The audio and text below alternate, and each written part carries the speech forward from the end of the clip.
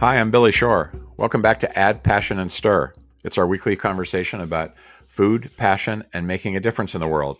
And we've got two guests with us today, one new and one we're welcoming back. First, let me describe and introduce you to our new guest, Chef Desmond Fannin. I'm so glad to have you, Chef, Director of Culinary Training for Sodexo, somebody who has a passion for cooking that goes from, I read IHOP to culinary school to now Sodexo. We're thrilled to have you with us. Awesome. Great to be here. Thank you for having me. And Jerry Mason Hall, welcome back to Add Passion and Stir. We had a great conversation about 18 months ago, and I think subsequent to that, Jerry, you've become Sodexo's Chief Diversity and Sustainability Officer for the Americas. Is that correct?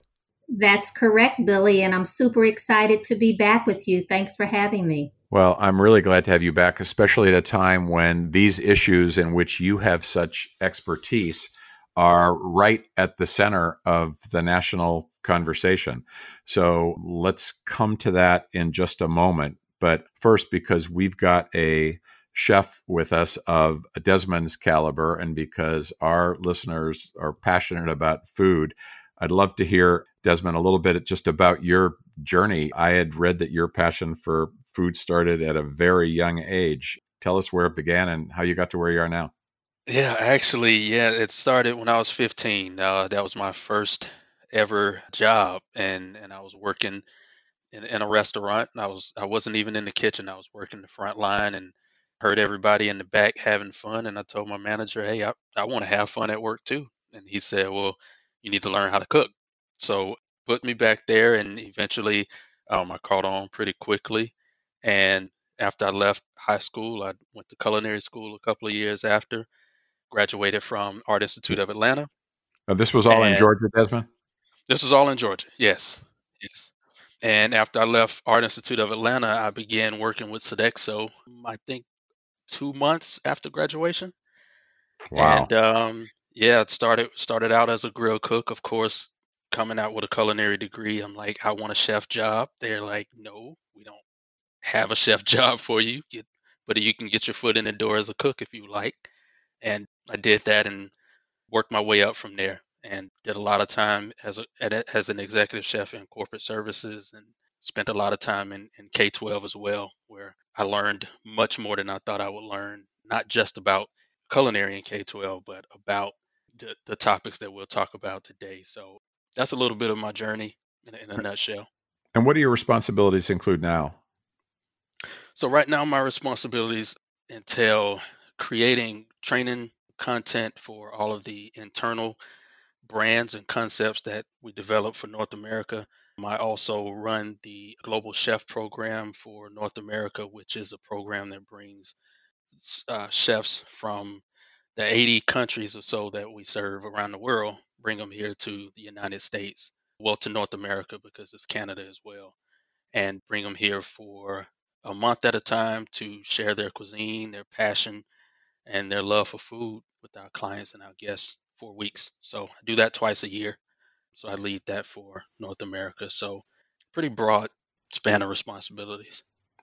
And one of the things that I had read from you was that one of the things that really motivated you was giving young people a sense of what the options are in the culinary world. Is that something that you continue to think about?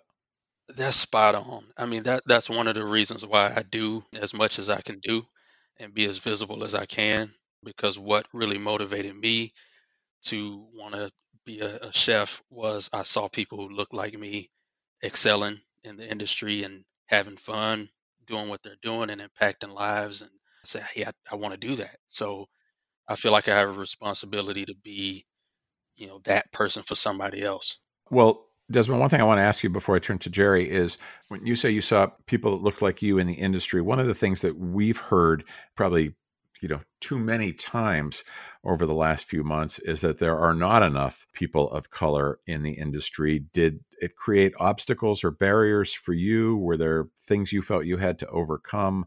Are there ways you're able to help others navigate that? That's a good question. It's every now and then you'll hit a tough point where you face you kind of it's coming, it's there, some of the discrimination and you almost have to prove yourself twice over in certain instances. But as long as you are confident in your abilities, you have good, strong mentors around you, you can navigate those obstacles. Not that it gets any easier as it happens, as you go along in your career, but like I said, you feel like you have a responsibility to push through because other people will need to navigate those waters as well. And if you give up and if you stop trying to push forward, then you're not only hurting yourself, but you're hurting anybody that's trying to get to the level that you're where you are now. So, and I'm not saying that it's always a struggle, but it's definitely always in the back of my mind as an African American, whether it's blatant or not. It's you're keen to know that it's there. So it sounds like you were inspired by others and in turn feel some responsibility to inspire others. 100%. Wow, that's great to hear. Jerry, you wear many hats, including chairing the Sodexo Stop Hunger Foundation, which has been such a important player in the anti-hunger community that Share Our Strength and the No Kid Hungry campaign are part of. Sodexo has also very generously been a sponsor of this podcast of Add Passion and Stir. And I know that you're on the board of various organizations, including the United Negro College Fund. The last time we spoke, I think you were leading HR at Sodexo, and now this has evolved into, as what we said a moment ago, feels like one of the number one sought after fields of expertise in the country right now, and probably for the foreseeable future in terms of being Chief Diversity and Sustainability Officer. I know you've got a long track record on diversity, equity, inclusion. Tell us a little bit about how your job's evolved and what that focus means in this moment that we're living in. Yeah, so absolutely, Billy. This is my passion work, as you well know. And so, I mean, I am just blessed that you're right. The last 5 years, I've led North America Human Resources for Sodexo and all that entails. But I actually joined the company over a decade ago, and my first role was a D&I role embedded in the segment. And so, fast forward, I've had a series of roles, but so excited, the stars aligned. My predecessor, the famous Dr. Rohini Anand, announced her retirement, and I was ready to segue. And so I did take on this role last year, which is expanded, covering both North and South America. And it is the DE&I, but also corporate responsibility. And so it really is about our Better Tomorrow plan, which is three-pronged. So that's our DE&I, it's our sustainability, and it's our philanthropy around Stop Hunger. And of course, our valued partnership with you, Deb, and the team addressing childhood food insecurity. So not just three prongs, almost like three full-time jobs. It sounds like that you've got. Yeah, you think, Billy? Well, on the diversity piece of it, talk a little bit about what a company of Sodexo size. How do you even begin to tackle that? Where do you start? We're wrestling with this internally at Share Our Strength and with our team on the No Kid Hungry campaign. We want to make sure that we're adding a stronger race equity lens to our work. We want to make sure that we're doing a better job of inclusiveness at every level of the organization.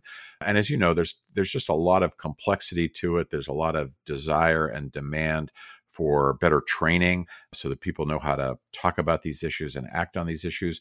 Where do you begin every day? Yeah. So again, I've tried to make it simple. And I have a three-pronged plan, even within the DE&I, and starting with our people. So it's always about our workforce first and foremost. So people like Desmond, like Chef Desmond.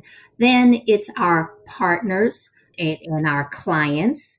And so looking at the universities, the corporations, the K through 12 with which we serve. And then lastly, the communities within which we operate, and then partnering with organizations again like yours to impact those communities positively and being very intentional in that work. And so when I go back to the people component, a quick story Desmond has shared often, and it really does make me proud and reminds me this is the work that I do. But as a young chef, I came to know Desmond and was very impressed with him. And I think part of what organizations have to do is recognize that talent, recognize those underrepresented, and create opportunities. And so Desmond's first trip to Paris to work with a large Paris team was at my sponsorship. And so that's part of my job, to recognize that talent, to go to our leaders and create opportunities, and to say, here's some outstanding talent, often overlooked just because of natural biases and unconscious biases, but often overlooked. And my job is to make sure that they're seen. Well, we're talking about this work, which is always important. And now we're talking about it in the midst of a pandemic. And I'd love to hear from each of you about how that has impacted or changed. When I think of, Share Our Strength is so immersed in the culinary community, chef, and we work with so many chefs and restaurateurs. And of course, in many places there, the industry is struggling mightily. The whole country's been terribly hurt, but arguably the restaurant industry has been hurt even disproportionately. How's it impacted your work, chef? From my standpoint, a lot of my work is indeed virtual. So I was already used to the virtual piece of trying to get things done, but it's changed a lot of the in-person training that we would do, the frontline employees, getting them ready for the rollout of new concepts, new recipes, and things like that. But it has also helped us strengthen our training approach, because we can't be there in person. So we have to figure out how to do this virtually and still wrap in that human element of the training, even though you can't be in person. Culinary wise, you still have to try to train those cooks to enhance their culinary skills virtually as well. But we also, in this new, this new COVID world, we have to train them how to not only keep themselves safe, but to keep the other employees around them safe, any purveyors or suppliers that we're using, as well as the customers and clients. So, we had to develop what we call the 6-Foot Kitchen, which is a program to look at every aspect of back of the house and help give the employees a little less to think about during the day as to how they can keep themselves safe and keep the food safe and everything, all while they're worrying about, hey, am I at risk of carrying the traits of COVID myself, outside of work. So once they get inside of work, we try to minimize that angst for them. Wow. So you had a little bit maybe of a head start on this by doing some work virtually early on, but now, of course, everything is virtual. And I'm assuming the same for you, Jerry? Yeah, so we have been a very flexible organization, had been promoting flexibility where we can, but as you know, Billy, the nature of our work is on site. It's, especially our food service, it's on site in someone else's location. So we have been creative and also supportive. And we often talk about K through 12 with your organization, but in this pandemic, when schools shut down, we continued to serve because we know how critical it is for children to have access to food. And so, but we had to think differently. And so while we weren't in the kitchen, we were still thinking about social distancing and how do we still provide and support the community. So our people, first, as Desmond described, we first taught them, okay, what's safe? How, mask up, glove up, etc. And then we were preparing grab and go meals. So we still could have from 10 to 2 every day in many of our school districts. Our teams were feeding those students. Their parents could come during that period and get the grab and go to ensure healthy, nutritious meals. So that's just one of our responses. But we're also gearing up, as Desmond was describing, for those districts that are opening. And so we have the 6-foot kitchen model, and we also have a host of other measures that we are focused on to ensure confidence in coming back, security, but also continuing to focus on the best way to deliver nutritious meals in this contained environment. And about how many schools or school districts does Sodexo work in? It's got to be a massive number. Oh yeah, we're all across the country. So thousands and thousands of students depend on us throughout the country. And as you see on the news, each one of them has a different approach. We even have universities that, they opened one day, they closed 3 weeks later. And so, yes, thousands of these young people, many are coming back live right now. School districts opening as we speak, and we're there. But again, rethinking, gone are the salad bars for sure. But that doesn't mean that we still don't have local produce and focus on nutritional offerings. So when the schools closed in the spring, we found ourselves, as you know, working with you and others to replace those meals in grab and go situations, working with other community partners, perhaps YMCAs or Boys and Girls Clubs that were working with schools. Now, as you referenced, I think it's even more complex because they're coming back in dozens, if not hundreds of different ways.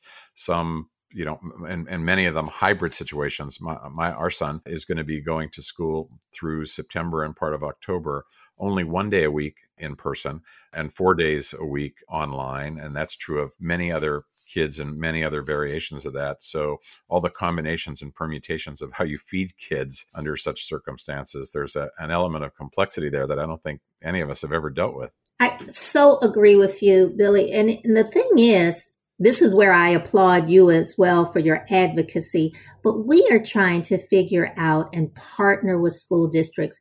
How can we together be more proactive? We'll get through this pandemic. We're confident of that. We're going to have a vaccine. We're going to get through this. But what's the next thing? What do we think about with the school districts to be better, with the municipalities to be better, so that we have solutions that aren't reactive and afterthoughts? And so, one of those things is thinking about connecting the dots as a school, as a hub.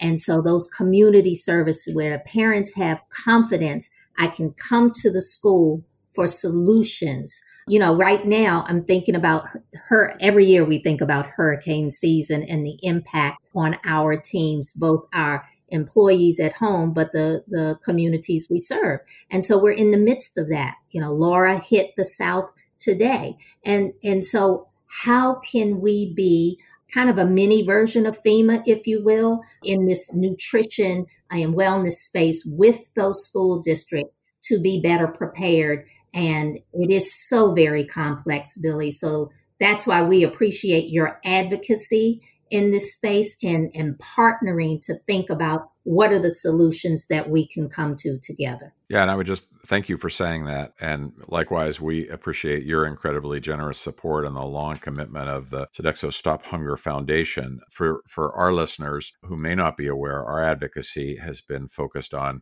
how do we eliminate whatever barriers, regulatory or bureaucratic or logistical, might stand between a hungry child and a healthy meal. So, there are all these rules and regulations that schools appropriately needed to follow in the pre-COVID era to get reimbursed by the federal government for the meals that they serve to kids. But so many of those rules became outdated in the face of COVID because kids weren't necessarily showing up outside the schools once the schools closed to pick up their grab and go meal. Sometimes it was their parents, and we had to make that legal and appropriate. We had to eliminate some of the congregate feeding rules that said, in the summertime, kids have to eat together in a congregate space. Well, of course, with the coronavirus, we want them to do just the opposite, is not be together. So we've had to get that changed as well. So it's been one effort after another to eliminate and get waivers for some of these regulations that just don't make sense in the time of this pandemic. And hopefully we'll be able to continue to do that. We've had a lot of bipartisan support for it. As you know, almost everything we do, we try to do on a bipartisan basis because that's just how you get things done. And there's still a lot of that ahead of us. When you both talk about the 6-foot kitchen, I think you mentioned it first, Chef. Are you just talking about the basic social distancing rule of 6 feet? Is that where that comes from? Yes, and it goes through every aspect of production, food storage, food delivery, every aspect of back of the house, making sure that you are keeping that 6 foot distance and going through all the other precautions as well. Yeah, so we use the term 6 foot, but it's not just about the distancing. It's, as Chef says, it's every aspect. And I applaud the teams. I mean, they dissected. Okay, first you do this, then you do this, then you do this. And so every possible opportunity to be unsafe was checked and rethought. And so, I mean, I really applaud the intentionality here and in the interest, again, of safety and trust, because, people are trusting us to ensure their health and wellness. You've developed a reputation to be trusted. And so I could see why that is so precious to you and why you work so hard to maintain it. Chef, I was curious, when you think about your work as a chef, and we were talking about your kind of path and your journey, how much of it do you ascribe to innate talent, maybe even a talent that you weren't even aware you had at first, versus hard work? I'm sure it's a combination of some. But when did you realize that you had a gift for cooking? It's funny. I had to be told that I had it. Actually, one of my managers saw it before I saw it. Like I said, I just wanted to have fun. You remember what that manager had tasted of yours? It wasn't even a taste. I mean, we eat with our eyes first, right? So he came to me and he said, I'm in the back just having fun. And he walks up and he says, so what do you want to do with your career, with your talent? And it's like, what do you mean? I'm making a living. I'm making money. He said, no, you have a talent for this culinary world because all of your food looks like the menu. So yes, I guess I'm assuming it tasted the way it tasted because, some of the waitresses would not eat unless I was on a certain station. They say, well, when you get on that station, that's when I'll go to break. So you had that piece of it, but it took that manager coming up to say, you should do something with this because you have an artistic talent above just the taste of the food. So that's what sparked it for me. I love that, Billy, how he says we first eat with our eyes. Don't you agree? Yeah, eyes first, then nose, then your mouth. And I assume that once you heard that, you just decided to dive in even deeper to what you were passionate about. I did, but unfortunately, at that point, I didn't even know how to go about culinary school. That was the first time I heard the word culinary. It's like, what is culinary? What are you talking about? But he said you should think about going to culinary school, and I couldn't afford it. So luckily I was blessed with a mentor to come into my life a couple years later, and I just told him of my aspirations. Tell us about the mentor. So he was actually my pastor at the time, Bishop Eddie L. Long. He's passed away a couple years ago, but he came in and he said, "Well, what do you want to do?" And I said, well, I can't. I want to go to culinary school, but I can't afford it. Da da da da da. And he said, I didn't ask you what you can't do. I asked you what you wanted to do. And I told him what I wanted to do, and he said, well, you just need to just start. Pick the school, go to school, start the application process and all of that. And he later came in and helped me financially with some aspects of the bill that I couldn't pay, and because I was volunteering at the church at the time as well. And he said, you've been giving your time in addition to, trying to, make something out of yourself by going to school. I'm going to cover this part so you don't have to think about it. And I'm just ready for the day one day that I'm able to do that for somebody else. But that's what really sparked it for me. And he supported me the whole way through, even afterward. So yeah, that was my start with my culinary. Wow, everybody should have somebody like that in their life, right? It makes all the difference. Absolutely. Makes all the difference. Wouldn't be here without it. I want to talk a little bit more about the DEI work that we were speaking about earlier, Jerry. I know that in our organization, so many other organizations I work with, I've seen it with businesses, seen it with nonprofits. There's a real deep interest now in whether you're going to walk the walk as well as talk the talk. Everyone is saying the right things about the need to be more diverse and inclusive. But what actions are you taking? At least that's what we get pressed on, and I think appropriately. So is that a tension that every organization and business feels at a moment like this? We're having this conversation within 48 hours of the shooting in Kenosha of Jacob Blake. And I know that there's just, many of the sports teams have gone out in protest of that police action and have decided not to play. So we continue to see this kind of heightened awareness. And I'm guessing that your phone just rings off the hook with colleagues who have ideas of things that, you should be doing to even raise the bar higher. How do you handle that? Yeah, so I take it in stride, Billy. I take it in stride because everyone's an expert, aren't they? But that said, yes, this is an absolute movement, not a moment. And those who are just taking this moment to market or make some performative gesture, it'll show up. It will show up in the long run. And so as you're trying to attract good talent to your organization, the question will be asked. Students are challenging on campuses now, and they are asking the question. That's often where change occurs, right? With students, all of the student activism. And so these are the challenges. And so, as I said, this is my passion work. This isn't new to me. This isn't a brand new moment, but we absolutely don't rest on our laurels, don't rest on the things that we have done, but challenge ourselves to what more can we do and what will we do? So absolutely, I am open to suggestions. We have part of our practice at Sodexo is our EBRGs, our Employee Business Resource Groups. And I welcome the input of those team members who, this is their volunteer time and they are committed to being the change they want to see in the world. And their suggestions, especially right now, ALF, our African American Leadership Forum, that's the EBRG. Desmond is a member, in fact, but I welcome their input among others and recognizing the intersectionality of the various groups. So again, as I said, my strategy threefold, focusing on people, partners, and places. And so people first and getting that input, we will continue to build and continue to drive change in the organization. And do you find that for yourself, Jerry, you have to not only be an executive in the company, but be an advocate internally with other execs? You probably play a little bit of an intermediary for the organization. Absolutely. That is my chosen role and responsibility. And so, yeah, I'm also an educator. We have a number of new leaders. We've had, as we've evolved,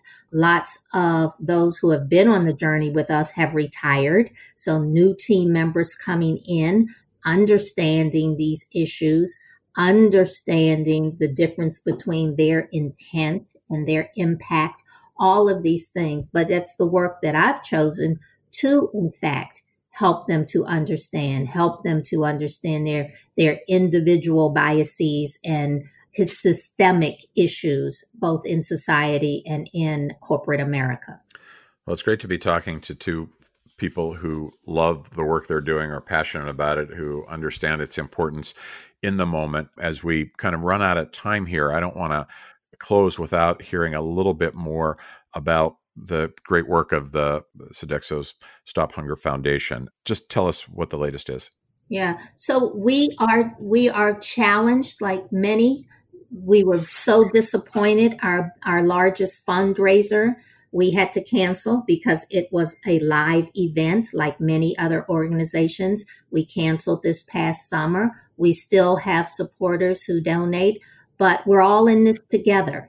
And many foundations, many organizations like yours are being challenged on their fundraising. But then the other side of it is the volunteerism. And so we work closely with food banks around the country. And what they're finding is because of social distancing and a range of other issues, the volunteers can't come in. And so we have to think about how do we do things differently? We had a creative kind of no contact volunteer program to help some food banks recently where, we dropped bags on people's front. They filled it up and then we picked it up. And so there was no contact, just old fashioned drive-bys. So things like that, that's a very small scale, but partnering with organizations, rethinking how do we help food banks, because as the volunteerism has declined, the demand has surged.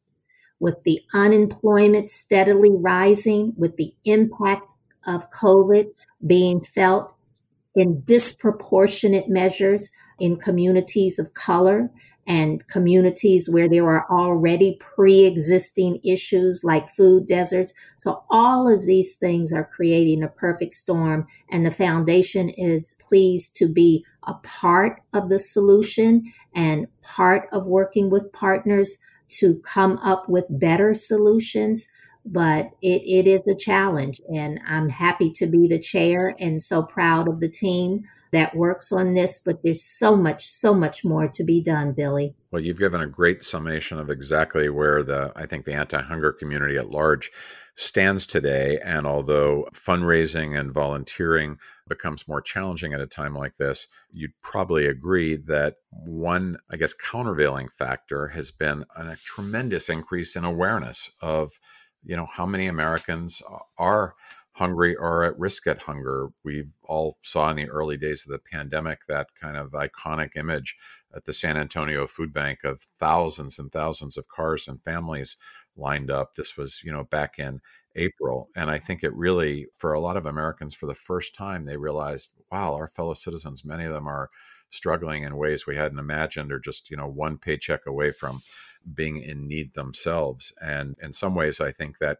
can create a base of support that will make our work together, whether it's the No Kid Hungry campaign or Sodexo Stop Hunger Foundation, will make it even more relevant and give it more resonance in the months and years ahead. So thank you both for what you're doing. Thanks for being such incredible supporters of our anti-hunger work. The Stop Hunger Foundation just really has made a big impact over the years, and we love working with y'all. We really do, and just honored to have both of you on the podcast, Chef Desmond Fannin and Jerry Mason Hall. Thank you so much for joining us today.